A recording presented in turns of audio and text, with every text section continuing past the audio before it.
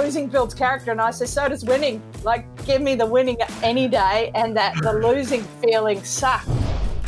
When you add emotion to anything, let alone sport, it just changes the game, which is why the Olympics gives such an amazing X factor to performance. But I imagine when you walk up Everest and you get to the top, you don't realise you've got to walk bloody back down the thing, right? So I always imagine walking up Everest, I got no problem, but then getting helicoptered out. This episode is brought to you by Nail It and Scale It, the world's leading fast growth program for businesses. If you have ever wanted to grow your business faster than what you can right now, if you need to make more revenue, if you need more leads, if you need more clients, if you need to know how to plan your business in a strategic way in order to hit big goals, if you need to learn how to scale your business and grow your team and your business so that you have more freedom, then this program is for you. Imagine 3 days immersed with me where we cover all aspects of business, but we do it from an immersive but also an execution standpoint. We execute every step of the way, and we're looking at 5 key areas. We're looking at your psychology, we're looking at your marketing, your sales, your leadership, and we're looking at your planning and how we integrate these 5 key areas to grow your business and your brand quickly. So if you'd like to find out more information, kerwinray.com. So, ladies and gentlemen, it's my great pleasure to welcome to Unstoppable, I don't want to say the Corona edition because I don't want to date the material, but the reality is we're in isolation. Natalie Cook, how are you? Which is why we're not hugging on the couch. Oh, we're hugging, baby. We're hugging. We're virtual hug. Yeah, we are. Mate, it's so good to see you on the screen. I missed you a lot. But when the hugging returns, we will embrace. We'll hug it out. We'll make up for lost time. Well, listen, it's great to have you on the show. But look, I guess for people who don't know who you are, how do you answer that question at a dinner party? I'm always curious to know how people answer this question because, everyone knows you as the Olympic gold medalist and, Natalie Cook, the beach volleyballer. But I'm curious to know when you're at a dinner party and someone doesn't know you or at a barbecue, as they say, so what do you do? Like, how do you answer that question? Yeah, well, that's interesting because the who are you is very different to what do you do, right? Yeah. So they're totally depending on what people ask. But sometimes I like to make fun and just make up something random like an astronaut. Because I was sitting at a New Year's Eve party once and someone said, oh, Natalie Cook, the gold medalist is here. And my now mate, Rob Nixon, walked in and said, you might have a gold medal, but I'm going to space with Richard Branson. I was like, oh. So it became a real, like, you show me yours and I'll show you mine and mine's bigger. So when people say, what do you do? Now it's changed and evolved over the last 20 years. It's my 20-year anniversary of an Olympic gold medal this year. Wow. So, it's a 20-year, 25 years as an athlete, 20 years now post the big success that you can only dream of. So now I've got many, many roles and my coach likes to call me a statesman. He thinks I've now gone past that. You go from that snotty-nosed kid and the one that selfish athlete that thinks they deserve everything into, trying to now protect all the other athletes, right? So in the same situation. Stand up for the athletes and how do we get them involved in recovery packages for Corona, all of those things. Yeah, so nice. What do I do? Bloody hell, don't know the answer to that. Look, the way I best describe you, I met you when you were working as an arse model for Calvin Klein. It was a great shoot. It was because really you were there too, right? I was, of course, I was. Hello. If you saw me walking backwards, no, you would be asking that question. But look, I think it's fair to say you and I know each other quite well. Like we first met. I'm trying to remember. I actually reminded you of this last time we spoke. It was in. Gosh, don't quote me. It was Sports Power, Mount Gravatt, Garden City. Now I'm going to go, this has got to be like 90-something. 96. 95, actually 95, 95, 96. I was managing the store there. And you and I, and again, I know this is a little bit hazy for you, but I remember it very clearly because you were Natalie Cook. And I think at the time you were the bronze medalist from memory. Is that right?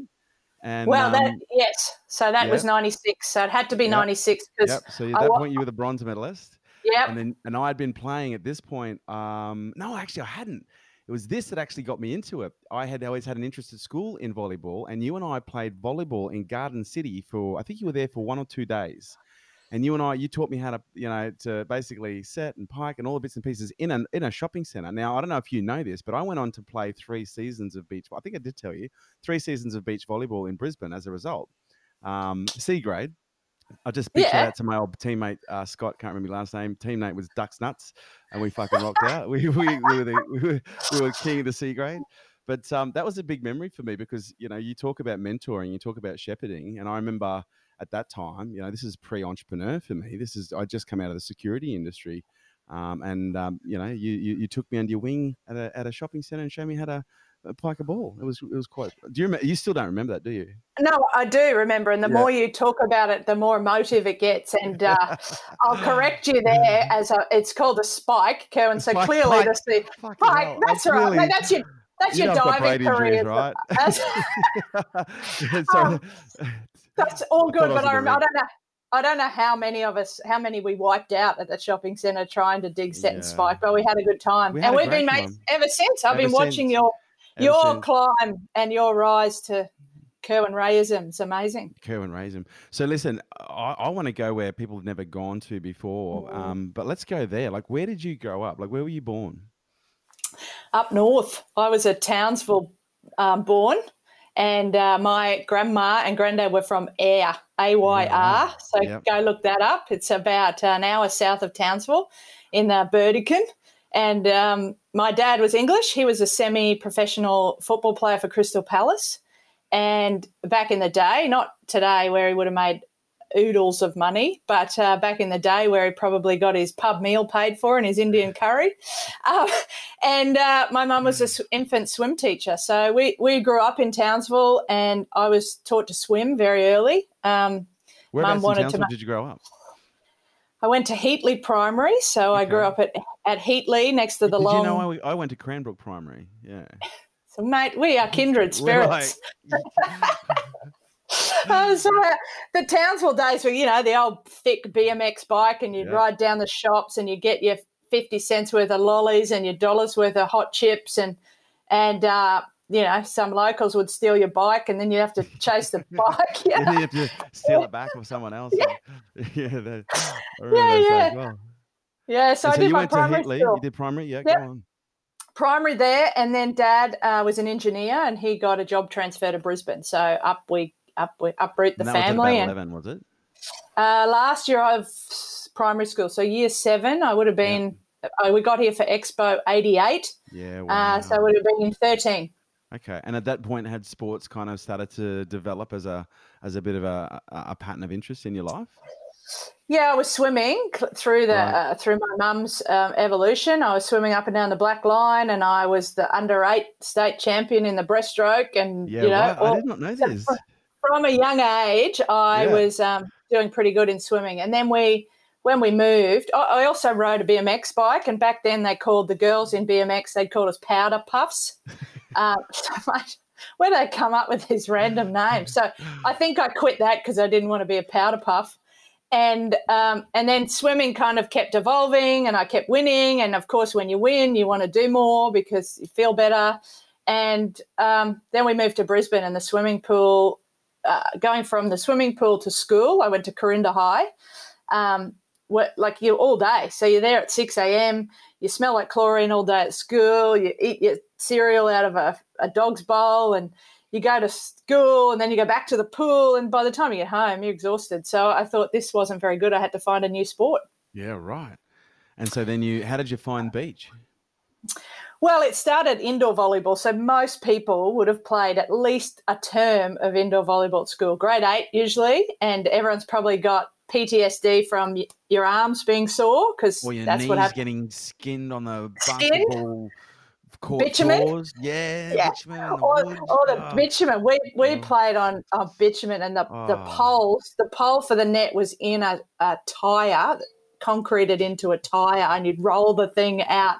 And grade 8 volleyball, so no one could play. It was like the ball would go left and right, never went over the net. It hit you in the back of the head. It was the worst played sport ever at school when I started.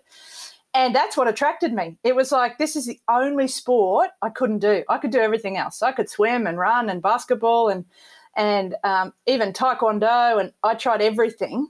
even a sport called Vigoro, which was like girls' cricket back then. Before Oh my God, I remember the Vigoro bats. Oh my yeah, God. like I literally I just had a part of my brain become active that has been dormant for 43 years. Oh my, Vigoro. Oh, I know, wow. Vigoro. Yeah.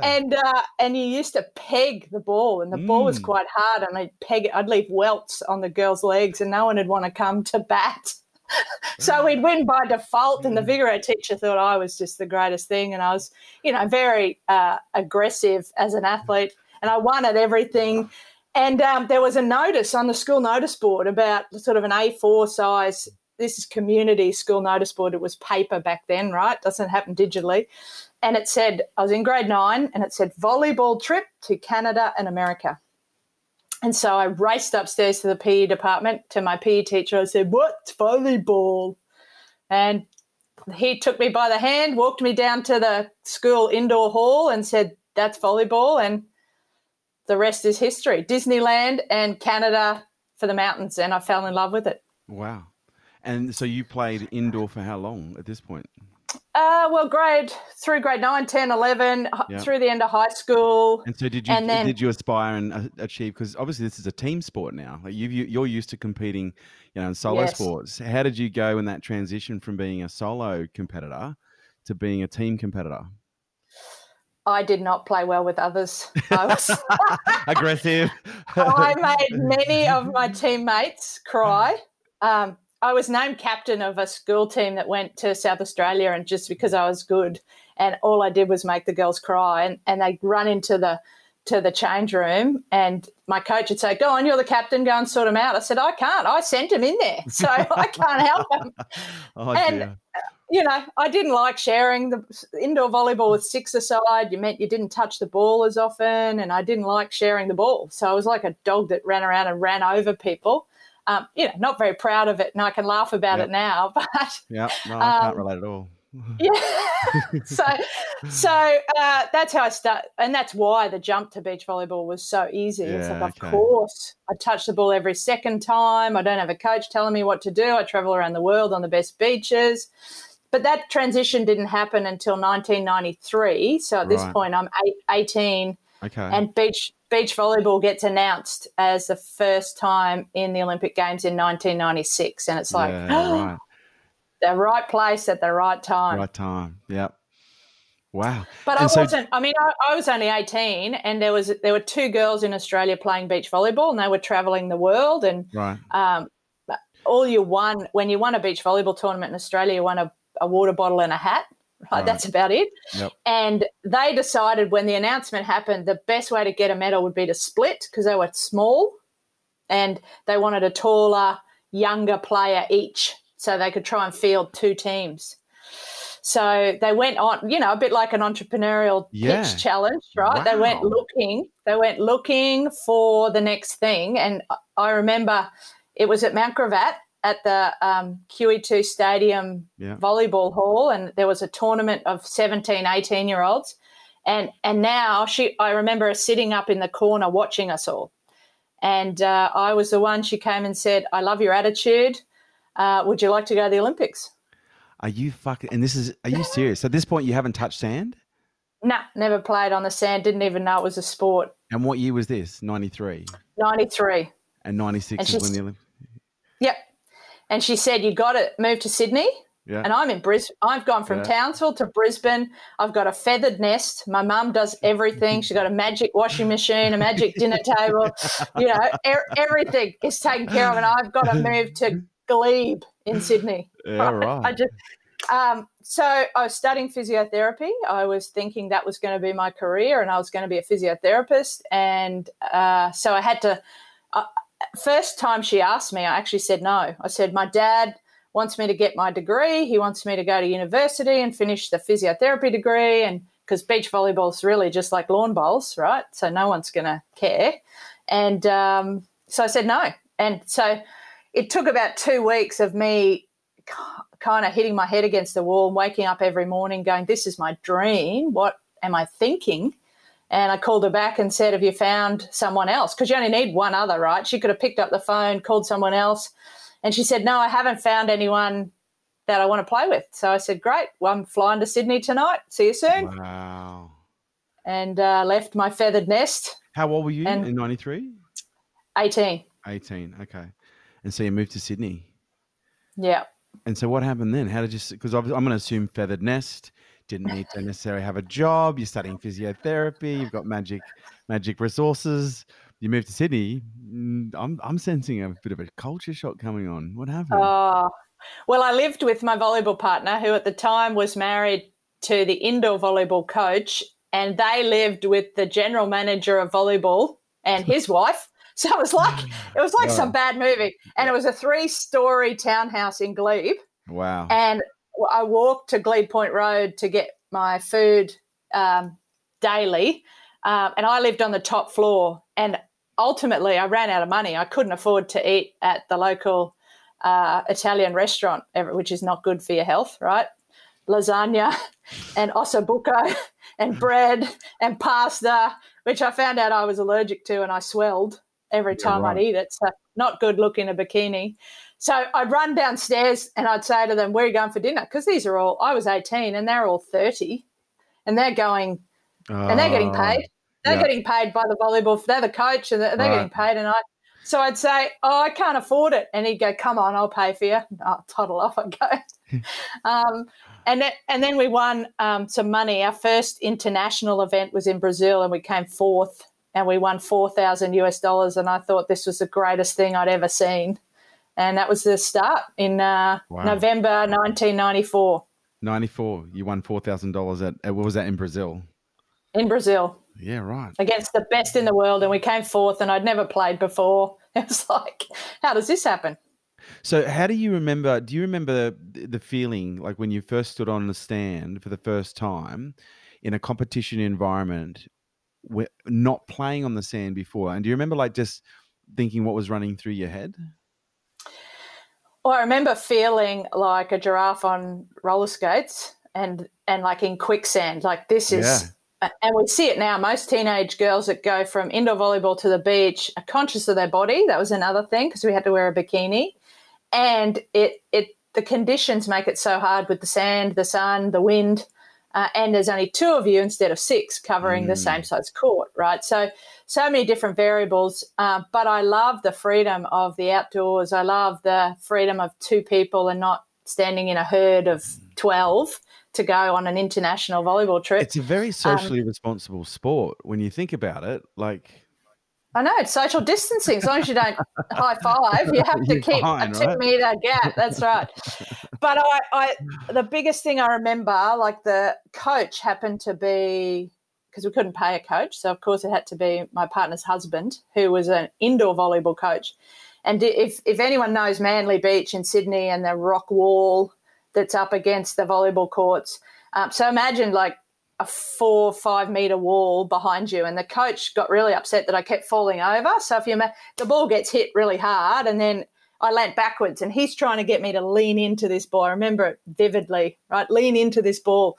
And I just kept freaking out and leaning backwards. So he said, stand up against that wall. So anytime you leant back, you'd whack your head on this frigging stone wall. I know the wall. So that was my introduction to how to learn to move forward at the ball. You're better off getting hit in the face than whacking your head against the wall. So there was some hardcore training techniques that were going on back then. But you got to admit, a 3-year transition between picking up a new aspect of the sport to then competing at Olympic level. I'm curious as to how you're able to fit so much into such a short period of time, even just to go from 93 to 94, come 4th. Was that at the Worlds, did you say, in Brazil? Yeah, World Cup event. World Cup. That's I'm going to assume you had a pretty strong base level at this point, but was it pretty much smooth sailing from there? Did you just keep going from strength to strength to strength until you hit the games in 96?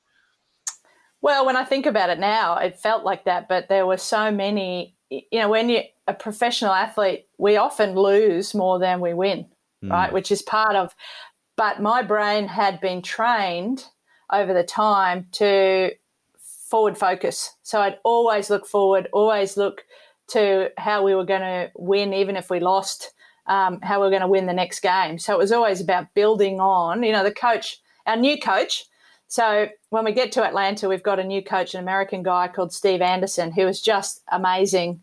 He was with me for 4 Olympic Games over 16 years. And so he became very influential in that process of forward-facing and learning. You know, this whole you don't lose, you learn. Well, you're the win or learn, yeah. Yeah, that whole, which is a big wank, believe me. You know, they say losing builds character. Losing builds character, and I say so does winning. Like, give me the winning any day, and that the losing feeling sucked. And I remember being in it a lot back then as we're evolving. We would always finish sort of 4th or 5th and not on the medals. The medals were Brazil or America, and so it just kept like aspiring to want to get on the podium. And we'd say to the coach, I just can't, what's going wrong? What are we doing wrong? This sucks. Nothing you're teaching us works. We'd blame him, right? Perfect thing to do. Get outside yourself and blame him. And he's like, you're on track. You're doing everything right. I said, bullshit. Like, I'd call him bullshit all the time. And he must have had a longer term vision in play, as athletes were very emotive. And as you get older and more mature, you bring that grace to result. But when you're 17, 18, 19 and you want to win, it's pretty primitive and pretty ugly. So there were many fights, not only with your volleyball partner, but with the coach. And how did you find during that period managing your ego? Because, you know, you see that with a lot of young professional athletes as they start to really enter their peak, pre-Olympics, maybe post-Olympics. But I'm curious from your perspective, because I know you've done a lot of work on yourself. You know, you're quite a conscious, mindful person. But when you reflect now, were you aware of what was building within you in terms of, you know, learning how to manage this personality that was beyond just Natalie? Yeah, I definitely had my identity wrapped up in being the beach volleyballer. That was definitely what I was, and my performance on and off the court reflected me. And I guess that's how I learned to be graceful in defeat, because it didn't. When you saw others kick balls and throw things and do what I wanted to do, you know, it's like a toddler throwing a tantrum. You had learned poise and grace to do that, and I learned through watching others not do it right and saying, I don't want to look like that. That's pretty ugly. But that was the evolution of how do I match my performance with my personality? Because sometimes you see athletes hold back their personality, trying to hold a face that they should be showing. So how do you be emotive? Because Kerry and I, which was my most successful partnership, were two very different people. So I liked to orchestrate the crowd and play with the crowd and talk to the crowd, and Kerry really had to be like tunnel vision. And so we had to learn, most of the learning was how we let each other be each other. And how do I press her button to help her perform better without sacrificing my performance? Because when you get your head in someone else's game, and this became the most challenging part. I think this is why we won ultimately, is we worked on the emotional management way before that became a thing. Right. So that's what I learned in my self-development and through traveling the world on your own. There's 2 of us or 3 with a coach, if we could afford him back then. You got to manage a whole business of sport, which is the off-court and the on-court, your performance, your results, because if you didn't win, you didn't make any money. If you didn't make any money, you couldn't bring the coach. If you didn't bring the coach, you got worse. This whole – I don't know if I answered any of your bloody question, but no, you did. But what I'm curious to know, you know, because I feel so privileged. Like, not only did I was thinking about all the things that we've done. Like, first time I played volleyball with you, we did our first skydive together. Oh, I did my first skydive with you. I don't know if you remember. I did my first firewalk with you. I don't know if you remember that. But yes, I do. Yeah, like, we've been through a lot. You know, like from a distance. Like, I know we've had moments, but I'm curious as to, from my journey, I've observed as you've grown. Like, I remember. Actually, from memory now, it was 95. It was pre-bronze medal, I think, at Mount Gravatt, because I'm pretty sure it was pre-Keurig, or it was pre that. I remember watching the bronze medal. I remember seeing you celebrate. So from memory now, I think it was 95. But I just remember watching you go through those heights, and in many ways, watching you find yourself. Do you know what I mean? And I'm curious to know your side of that journey, and because I didn't get to see everything. I didn't see anything in the scheme of things. I saw from a distance you rising to these great heights, this incredible success story. But I'm curious, at any point, did you fall victim to like other athletes, and did you lose yourself in the medals or the persona? You know, and at any point, you know, lose who you were in the whole of the sport? I don't think so at that point, because I might have post-winning the gold medal. So Okay. in that let me climb, ask that question in a broader terms. In the spectrum of the whole story, have you ever lost yourself? Yeah, absolutely. I think after we won the Olympic gold medal, so you come third, you have all these aspirations of winning at home. Right. Let's go there. Yeah. Right. Yeah. So this is where it gets interesting, because when you go to the Olympic Games, it's pretty amazing. To go once is amazing.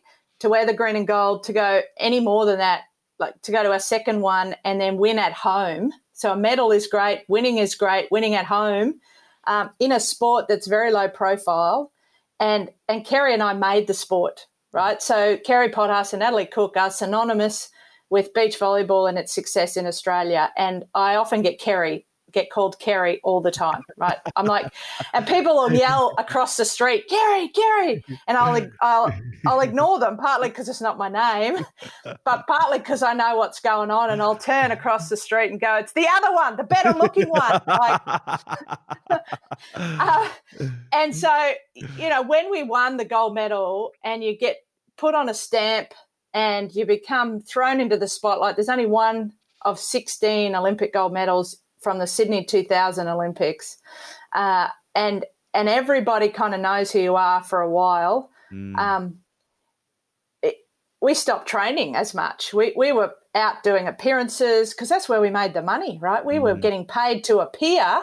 It would take me 3 volleyball tournaments to win what I would get paid to appear at a function and talk about it. Right? So then it's like, oh, let's keep appearing and let's keep being paid, and we didn't train. So, I should be right. Well, we're the gold medalists, right? Surely we can keep winning. But this is when the shock comes, that you think all the work you got to get there, you think you can just palm. That's where the ego comes in. I'm good enough. I'm the Olympic gold medalist. We're going to be okay. And it doesn't really happen like that. You kind of get hit in the head with something. And at that time, for me, it was an injury. Been no reason to be injured. Well, maybe as I talk about it, maybe there was, because we weren't training.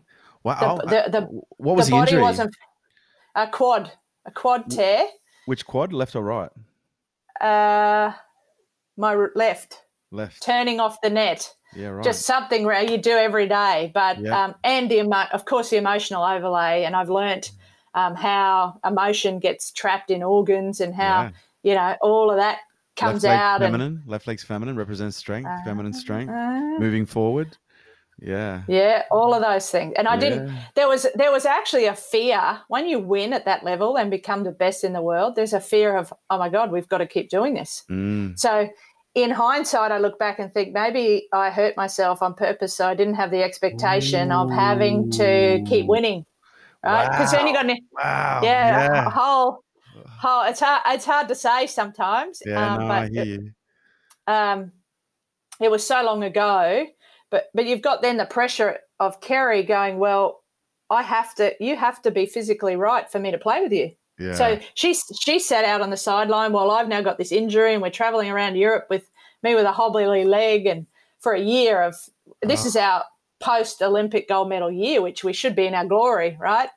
So this is where I noticed the ego got a little bit big. I then got injured, and then that brought it all back down pretty quick, and we kind of lost a bit of that momentum. And then Kerry retired because she wanted a family, so our partnership split up, and there's a lot in there. But we actually split up between 96 and 2000 for a year and a half, which was a soul-searching moment. You come off a bronze medal, you've set all these goals of what you want to do in 1997. The next year, we're going to be world champions. We're going to win, because you come from third. The next step is second and first, right? And, of course, we go from 3rd to 17th in our next year. And lots of blame and lots of swear words. And so we split up. And that was when I really found Curic, Ashley, the firewalker. Yeah, right. And he was doing ironically, his seminar was called Unstoppable. Was it really? He was doing an Unstoppable tour in 1997, and I was sitting in the front row. He didn't know who I was. Who I didn't tell him. No one would know who I was. But beach volleyball bronze medalist. That was my title. And he said, "Nobody remembers who comes 2nd or 3rd at the Olympics." Was that the Gold Coast event? Was that at the Gold Coast at No, Wollongabba in this tiny little room. Oh gosh. That was his cell. That was his cell into the firewalk. Right, gotcha. And the firewalk was at the Gold Coast. Yep. Okay. And he said, "No one remembers who comes 2nd or 3rd at the Olympics." And it's like a vacuum. I go into this. It's like, what do you mean? That's my whole life. I've just come 3rd at the Olympics. That's pretty fucking good. What are you doing? Like, this is going on in my head, and he's continuing, whatever he's continuing to say, I didn't hear. And afterwards I went up and shook his hand. I said, "Hi, Curic, I'm Natalie Cook, bronze medalist at the Olympics." And he just sort of, he tried to backpedal. And then we went on to have an amazing relationship, and he was there side by side in my personal growth journey. Making me parachute and glass walk and firewalk and rock climb blindfolded and all of these things that we went through. He was pretty influential in my life. Yeah, I still remember my first firewalk with Curic on the Gold Coast. It was certainly a transformational moment. And so, when did you retire? What year did you retire? Well, I went on to another 3 Olympics after that. Kerry retired. Right. She did end up coming 2001 too. Yep. She did come back. So she came back, but at that point I'd found a new volleyball partner and she did ask me, "Do you want to go play with me in Athens?" And I said no, because that kind of would be a last one, and I've got a new partner and I don't want to piss her off. And her name was Nicole. And so Nicole and I went to Athens. I had a different injury then. And we finished an athlete's worst nightmare, which is 4th. Oof. Right? So you might as well come last, because 4th is you play all the way through, you get nothing, you watch everyone else get their medals, and you've missed all the parties. Yeah. So not a good place. So I played with Nicole. I then went on to another 2 with another partner, Tamsin. So I didn't retire till 2012. That's a huge career. Yeah, 5 Olympics. I was searching for that feeling again that happened in Sydney, but, never got to those heights, but had many of close glimpses along the way. And those other Olympics that you just kind of, I just did another 3 or 4 Olympics along the way. Is there anything in there that really stands out for you as pinnacle momentaries in your dialogue or your narrative that, you still carry today? Yeah, the injury in Athens was quite tragic. I had that in January of 2004, and the Olympics was in August, and I was told I needed a shoulder reconstruction, which takes 12 months. So I said no, because that would mean I'd miss the Olympics. So just needle it with an injection. But you couldn't keep doing that, because they say you can only put a corticosteroid, and you do need a special form for your drug testing and all of that. They say you can only use that sort of 3 or 4 times, otherwise the tendon starts to get too weak. So I had 6-month preparation I needed to get through, and this is where you really understand your ego in check. My coach made Nicole and I go on tour and play against full attacking Brazilian, American, German teams, and I had to play left-handed. Right, so I'm a right-hander, but he wanted us to get the experience of feeling like shit, so that when we got to the Olympics, we would know what it would feel like, and we wouldn't be doing that for the first time. Yeah. So people are like, what are you doing here? And we're like, we got it all under control. We're getting smashed. We are just getting pummeled. Now we then had to back off and try and build enough strength in it to get through so that the medics let you go, because in theory, they shouldn't have let me go. Right. But we had to rebuild it enough to kind of fake it enough, because we still believed we had a shot.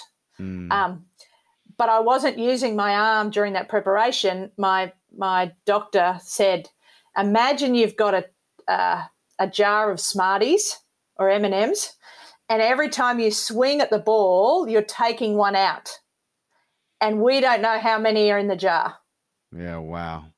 And so you're always on edge. Oh, that makes me feel ill. Oh. Yeah. So that was really character building, and we got all the way through. Yeah, I still do. Yeah. We got all the way through to the semi-final. We made it to the semi-final, and my biggest mistake in hindsight was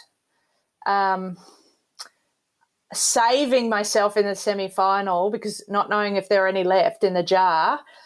I mean, this is against one of the best teams in the world. Here I am thinking I can go 60% and make it to the final, because I didn't want to get to the final and have to forfeit or play the final left-handed. I wanted to win that. Yeah. So we were underdone in the semi. We then we're in the bronze medal match, and I gave it everything. I ripped the tendon off the shoulder. We didn't quite get it.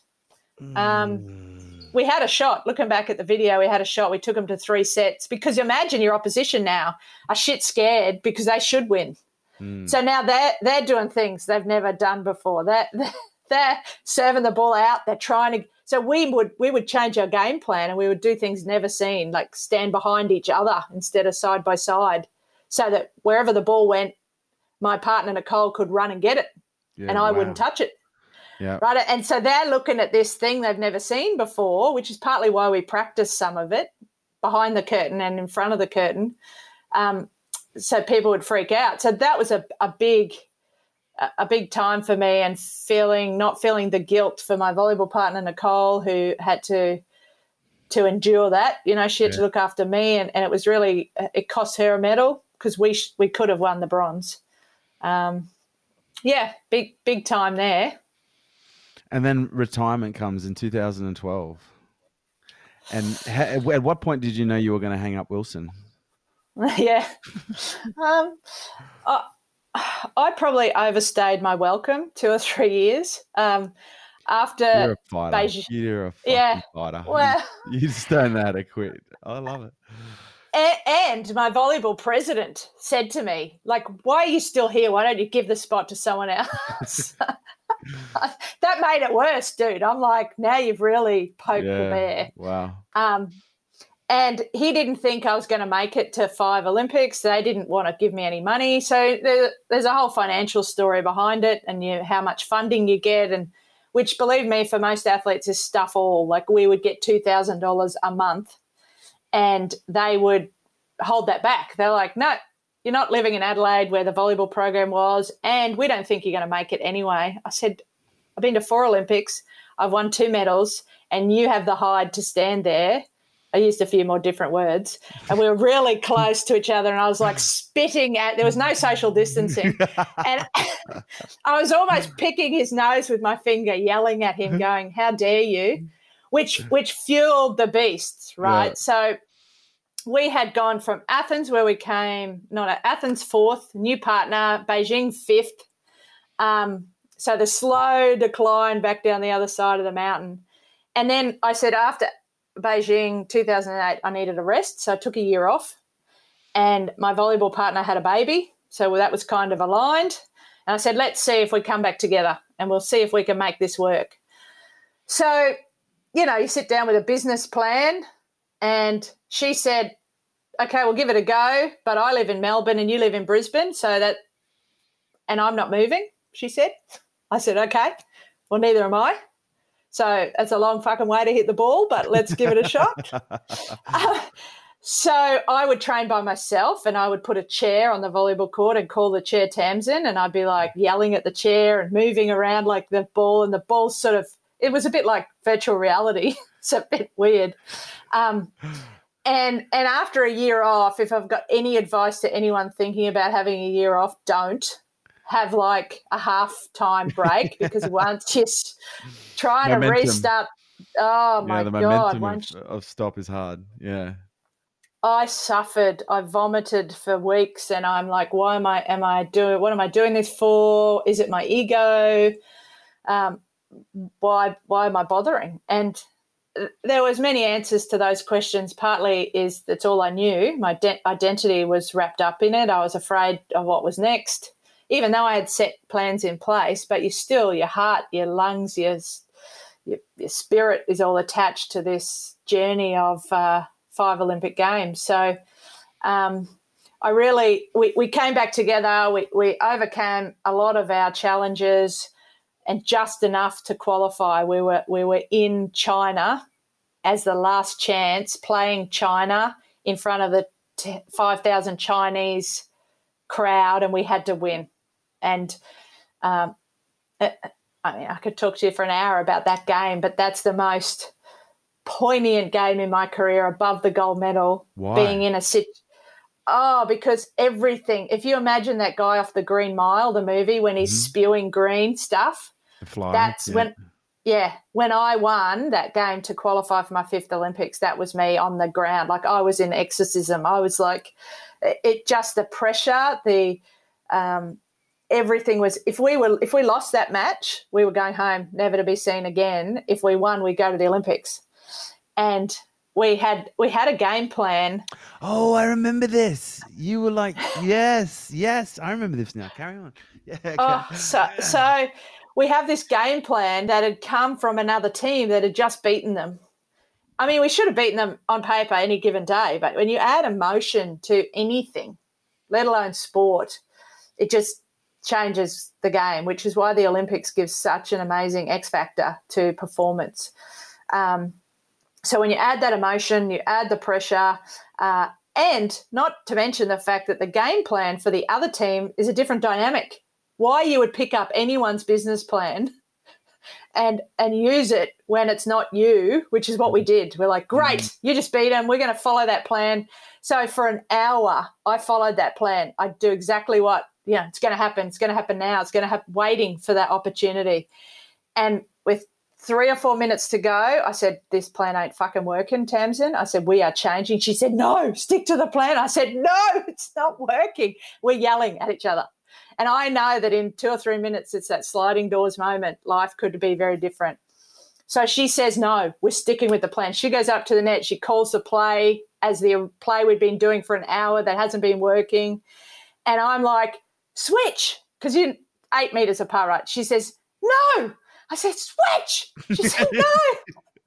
And I'm like, in my head, I'm just like, fuck it. I'm doing it. I'm doing the opposite. So this is where you get your back yourself moment, and you couldn't be half pregnant at this stage. And in my head, I've gone, I'm fucking changing the plan. And I remember standing like in the position where I was supposed to be, and then kind of dropping a fake and bolting to the opposite place I was supposed to be. So when Tamsin turns around off the net, she's thinking I'm the other way, right? So I've got the ball. I'm like yelling at her going, oh, fuck, it's here. Fuck, I told you to fucking change it. Here it is. And she's spun the opposite way and just like falling over herself. And I'm screaming at her to get up. And she ended up getting up. We won the point. It gave us a 2-point lead, and we go on to win in 2 or 3 minutes later. And that, you know what? That has never been spoken about, the fact that I went against the plan. She has never brought it up. Wow. Wow. Yeah. Historic. But I feel it viscerally in my gut right now. You dropped to the floor from memory. When you guys won the point, you dropped down. It was like that moment where you said you were. I just remember you were like totally overcome. Paul, yeah, it's a primitive B-roll of this. Yeah, it was primitive, but I remember it being so real and so authentic, and it taking me back to you and going, my gosh, there's Nat. I was like, it was raw. It was beautiful. It was very raw and that's the bit, back then, that was before social media. You don't get to see, that's the only moment in time people see. And we were in China. No one saw it. I've got a few pictures of it. There's video footage there, right? There's probably What am I thinking of not. then? No, hang on. I'm thinking of footage where? Oh, it must be when you won gold. I don't know. Probably when we won. Similar concept, right? Okay. And that's the thing. We often have the same emotions, win, lose, or draw sometimes too. And it really, if I find it, I'll send it to you, and then you can pop it up there with the post. I'd love to get some B-roll on that. So at what point did you, after this, was this when you started really thinking about retirement seriously at this point? Because hang on, you came through, you won this game.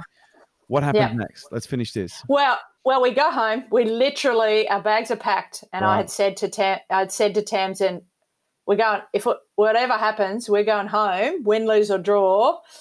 We're leaving, because there was a chance to go and fly and play somewhere else. It wasn't going to happen.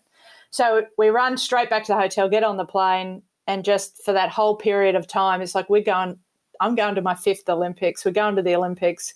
We turn around and go to the Olympics, and the results are pretty bad. I'm not going to give you the unplugged version. I know you want it, but it's not. It didn't go to plan. There are a few rules broken, and I'm just hesitating on what we're supposed to. Here's the one rule that's broken. You're supposed to stay in the village, and Tamsin was there with her partner, her husband and child. So, hence to say many pillows placed in the doona to showcase Tamsin in the village, but it wasn't happening. So we didn't really do very well. We played our 3 pool matches, so similar to football or soccer, and we lost all 3, and we were out. In golf, you'd call it a wash. We didn't really have the performance we'd like, but my Olympic performance was definitely in China. Yeah, right. And so I knew my last game was August 1st, 2012 at the steps of number 10 Downing Street. Just so we're clear, in terms of breaking the rules, the only rules that were broken were pillows placed under a doona to make it look like it was Tamsin in the village, right? Yes, yes. That's the biggest rule, yes. Yeah, right. Okay. Well, hopefully there's Roll call. Roll call. Hopefully enough time has passed now. She won't get in trouble for that. So when was your last game? Say that again. August the 1st, 2012. Okay. And so did you know going into that game it was going to be your last one? Yep. I'd declared I was going to retire, and that was the final moment. And so when did you know in your head? When did you know in your head you're like, okay, I need to hang up Wilson? What was that? In that comeback from the year off and the momentum that it took, and I'm like, I'm done. Once I get to the top of this mountain again, there's no the thing when you walk, and I don't know if anyone's ever walked Everest, and I haven't, but I imagine when you walk up Everest and you get to the top, you don't realise you've got to walk bloody back down the thing, right? So I always imagine walking up Everest, I go, no problem, but then getting helicoptered out, except the air's too thin. So I'm like, what? I got to go down? Are you kidding me? So that really was the top. So I got to the end of 2012 and thought this is the end because of the climb. I knew the climb was so tough, and I had taken it for granted how I'd got to my first 4 Olympics, and really the climb for the 5th was what made me realise my mind was still like, I still feel like an Olympic volleyballer in my head right now, but physically and emotionally it's just too much. Yeah, right. And so when you started contemplating that transition, what did you see on the other side when you were still playing? Yeah, well, I'd because we were in a low-profile sport and we weren't, and female low-profile sport, there wasn't the money to kind of retire on. So I had built a beach volleyball centre at QE2, Mount Gravatt. It seems to be, back to the roots. And I thought my superannuation would come out of people paying $10 a head to play social volleyball, C grade, Kerwin. I thought it was going to be that, and I would run a beach volleyball centre with ducks nuts.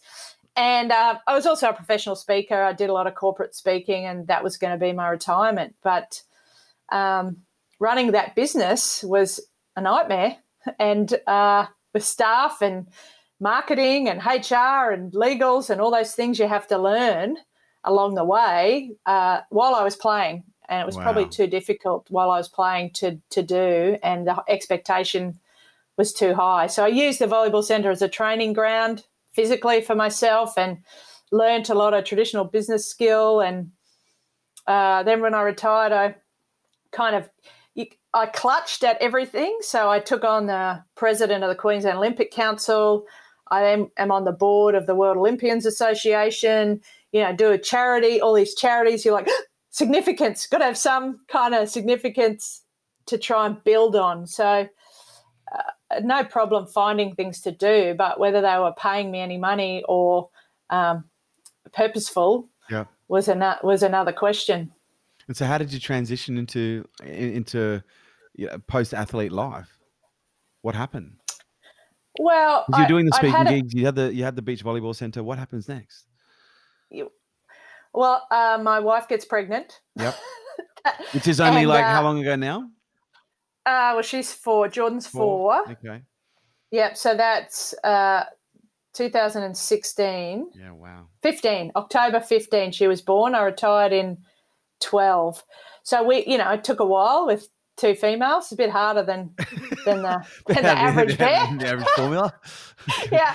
So that took a bit of planning. That was a bit more challenging, and I knew that something had to go in the schedule I'd put in place so I chose to get rid of the business, and we had come across a network marketing company at the time that had started to be fruitful for us in the nutrition space. So we started to grow that, and it's been a great opportunity to transition. That has been helpful, as well as the corporate speaking. And then I took on board roles, and because you're still quite active in the athlete community. I know you're always lobbying for more things for athletes, better treatment for athletes. Tell us about the work that you're doing there.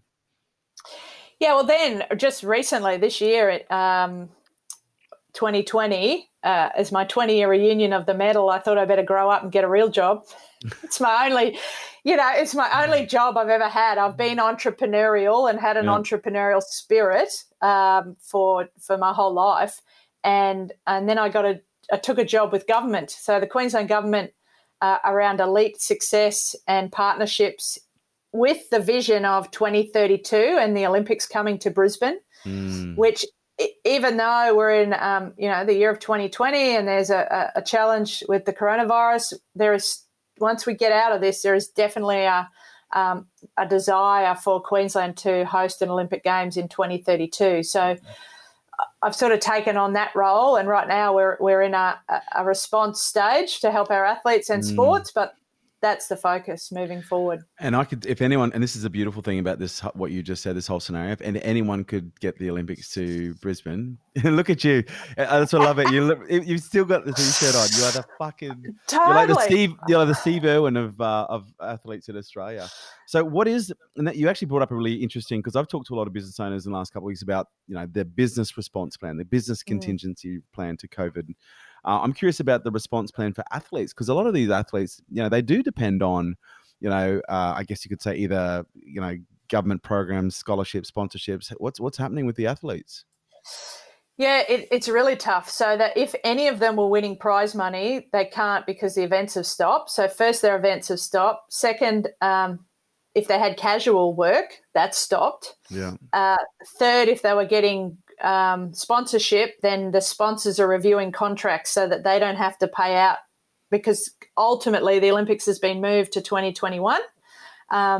It will still be called Tokyo 2020, and it will go on in July of 2021. So the sponsors will still want to do their activations, but they're going to move them, and they won't want to pay for an extra year. So all of that is going on right now. So the Queensland government are looking at a package to help the athletes, and we haven't announced that yet. So the athletes and the sports, our sports clubs, how do we keep them afloat? And it's everywhere, business, small business, entrepreneurs, because the entrepreneur, right? What do you, when you're on this curve and exponential growth you're trying to build, and you often get paid the last on the list, if at all.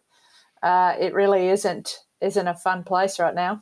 So it's interesting because I think we're going to see a lot of shifts in a whole range of different industries. We're going to see shifts in business, traditional business. We're going to see, shifts in employment, also in the property market, the share market. We're seeing shifts, right? And I'm curious if this is in itself going to create its own shift whereby I can only imagine this has the potential to take an entire segment of athletes out of competition. Not just temporarily, but potentially long term, because being an athlete, it requires funding. You need to be able to, eat, feed, sleep, and train and get the best advice. So do you potentially see there being, a shift in perhaps a lost generation of athletes? And again, a generation, it's only fucking 6 months, Kerwin. Everyone just chill out for a second. But when you think about it, sports is a generational sport. You've been around now for, generations essentially. And so do you see this potentially having generational impact on sports? I think it will. I think depending on the stage, we've got athletes that they were counting the days to retirement and now have to hang on another year. So I can't imagine if that. Especially if you're holding an injury. Can you imagine? Yeah.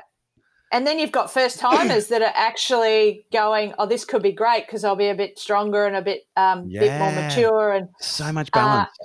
And it's the spectrum, right? It's like life, the cycle of life. Our sports, how they recover from this, and whether you see some sports fold will be interesting. And have you got any predictions there in terms of different codes? Look, I know it's hard. You're in the volleyball space, but we're all seeing what's going on in the different codes now, and it is interesting to see. Ironically, you see a difference. The bigger codes are the ones under more pressure because they underpin the sports sector. They employ lots of people. There's broadcasting, which is why you're seeing the rugby league trying to get back on TV, and all of those, netball too, their membership fees and everything going on. It underpins the sector versus some of the smaller sports just might put the gone fishing sign up, right? Just, we'll just shut the door and we'll go fishing and we'll come back. Might not be as impacted. You might see the middle tier that are a little bit more reliant on the membership and the government funding that might struggle. But I'm hopeful that the collective of the sports industries, and that's why the Olympics is so good, because the Olympics represents a whole sector of 26 to 31 sports on any given Olympics. The power is in the collective. Yeah. So if we can keep that collective strong and make sure we don't clamber over the top of each other, we're all in this together, and we've got to do this together. And that's such a important thing to really, I think I couldn't think of a better way to finish the interview than, we've got to work together through this. Sectors need to come together. People need to come together. Communities, families, people who perhaps wouldn't normally get together. Maybe we're going to see federations of sport come together that we've never seen come together before. Maybe we're going to see new introductions of sports to the Olympics that we've never seen before because, of what we're seeing right now. So, there's a whole lot of potential. You've worked with some of the best coaches in the world, not just sports coaches, performance psychologists. You also work now in many respects as a coach yourself. I'm curious to know, what's the best piece of advice that you've ever received for a situation where you're under immense pressure, like shit's going south, you're behind, it looks like you're not going to win, whatever. You got sand in your eye, your G-string's not just sitting right on your bikini. What is your go-to piece of advice or psychological hack that you use to perform when under pressure and you don't feel like you've got your head straight at that moment? Well, the best thing in beach volleyball used to be the timeout. You just, you're taught about momentum of sport and the timeout and how that saves you. So sometimes though you run out of those, and so then you get on a time. How do you save time, or how do you create an illegal timeout because the referees are all over you and fixing the line and the sand, and I've got sand in my pants and everywhere. But they get on top of that, right? So my coach used to say his line was composure under pressure.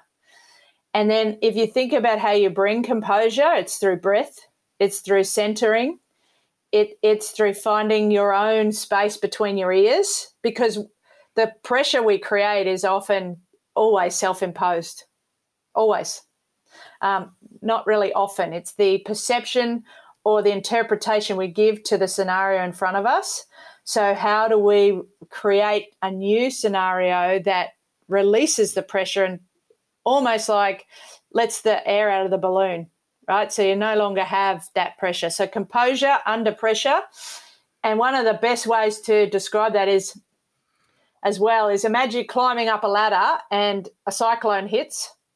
You got to hang on to in the biggest pressure moments, hang on to that rung in the ladder that you're on, which is a good time for right now. Don't try and climb through this unless you're in a good position to climb. Hold on, weather the storm, wait for a break in the clouds, and take another little step, climb up the ladder. And that's really how we best handled it. I remember watching Wimbledon once, and the commentator, I can't remember. I remember it was Serena Williams was playing. It was the finals. She was behind, and one of the commentators said, "Oof, you can just feel the tension in centre court here today. The pressure is enormous. The pressure on Serena is just incredible." And then the other commentator said, "Well, that's the thing, Gerald." He said, "Pressure to a champion isn't pressure. It's just merely another opportunity to perform."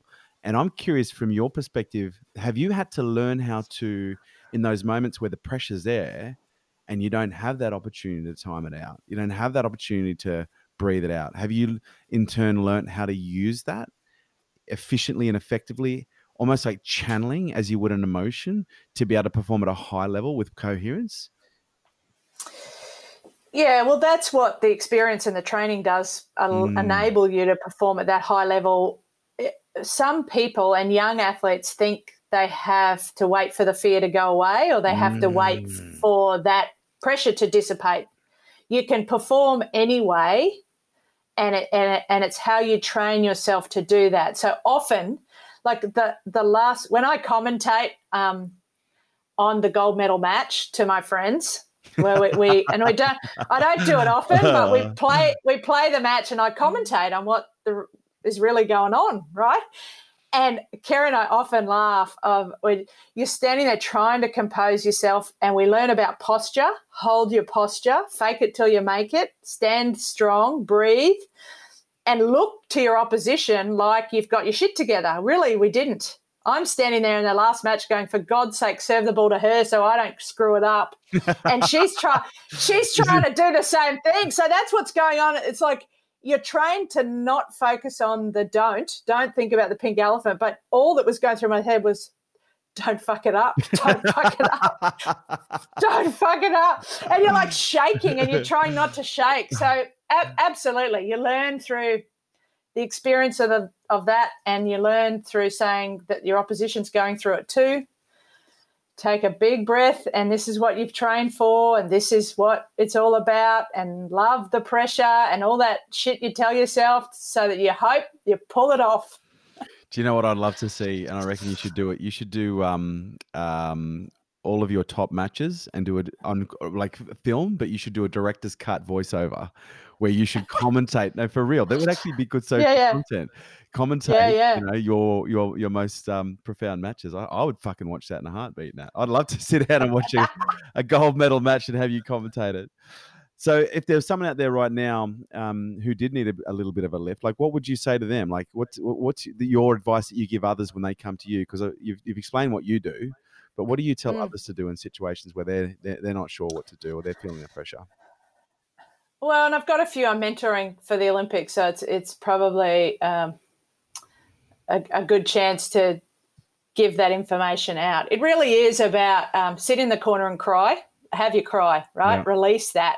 Yep. Release that emotion, scream, yell, get it out, and then be compassionate. Be compassionate to yourself, be compassionate to others, and find time to like almost fill your cup, whatever that. And right now we can't leave the house right now unless you're exercising. So I encourage you to exercise, encourage you to move your body, encourage you to breathe in the sunshine. So go and stand in the driveway and breathe it in. So fill yourself with that compassion. And it's hard to do. Like it sounds, you could put it on step 1, scream and cry. Step 2, be compassionate to self and others, but that's a practice. Yeah, it is. And I know you talk about meditation. Find a meditation practice, even if you suck at it. You don't have to be perfect at it. Do it for 1 minute, 2 minutes, 5 minutes a day. And really that's how you bring the calm. In the chaos, you have to bring calm through exercise, a swim in your backyard if you've got a pool, sunshine on your body. Close your eyes and imagine being hugged by all your best friends. And that resets you to a point where you can actually make a clearer decision or a clearer action. And you might have to do that 10 times a day. Yeah. Really, because it's not once and that's it. I'm sorted. Yeah. Got my shit sorted. It's all the time. All the time. Work is like nutrition. If you don't stop, otherwise you starve. You got to keep doing the work. Otherwise, yeah, we know. And I learned that, Ko and I, people think that I still work out a lot, and I have not worked out more than in this lockdown because I can roll out of bed and do Zoom on the floor with my trainer, Zoom training. But I had a good 6 or 7 years where I didn't want to exercise. I felt like it was a bit of PTSD, and I didn't want to go near a gym. It smelt bad. The pain, the feeling of someone yelling at me, and I've really realised that it is so important for your mental health to move because it gets rid of the stagnation. It really does shift that energy through the body. And if you haven't exercised or you've been wanting to, now is a good time to start moving your body. Ladies and gentlemen, Natalie Cook, thank you so much, Natalie, for being on Unstoppable. I love you to death. It's such a pleasure. As I said, the only thing I didn't have with you is my first kiss, first skydive, first walk, first firewalk, not my first kiss. Natalie, thank you so much for being on. Hey, by the way, before you go, if people want to find out more about Natalie, where can they go? And when's the book coming? Oh, well, I've got one book that talks about the gold medal. So that's called Go Girl. That's been around since 2001, and boys can read it too. And, it's the story of this. That's all right, Kevin. It's the story of, it's been pulled off the shelves. It's in my garage. It's the story of bronze to gold. And I literally am this year in the process of writing my book on the to release for the 20-year anniversary. So that's a bit of a secret out of the bag. So nataliecook.com, all the socials. I'm the best at Facebook, but and then I was told that only old people are on Facebook, and I needed to be on Instagram, and then I need to be TikTok. I don't know how you do it. My hat goes off to you. You're the man. Let me tell you, it's a good team. It's a good team. I tried to do it myself for the first 18 months, almost killed me. Let me tell you right now. It's a lot. But ladies and gentlemen. It's been fun watching you grow too. I'm so excited to call you my friend. And Ditto. We can be parents together and grow our little humans. Indeed. Give my love to Jordan. We'll speak soon. And to Noah too. See ya. Bye, darling. This episode was brought to you by Nail It and Scale It, the world's leading fast growth program for business. There you have it, guys. Thanks for tuning in to Unstoppable with me, your host, Kerwin Ray. And please do not forget to subscribe to our YouTube channel where you get to see all of these interviews in the flesh. Share this podcast with your friends and drop me a review on iTunes. I would love to hear what you guys think, and also let you know that your comments help make sure that we keep producing killer content just like this. And if you'd like to stay up to date with all of my movements, upcoming podcasts, events, and much more, please jump onto the website kerwinray.com, and also check us out on all social media on the handle @KerwinRay. Thanks for joining us.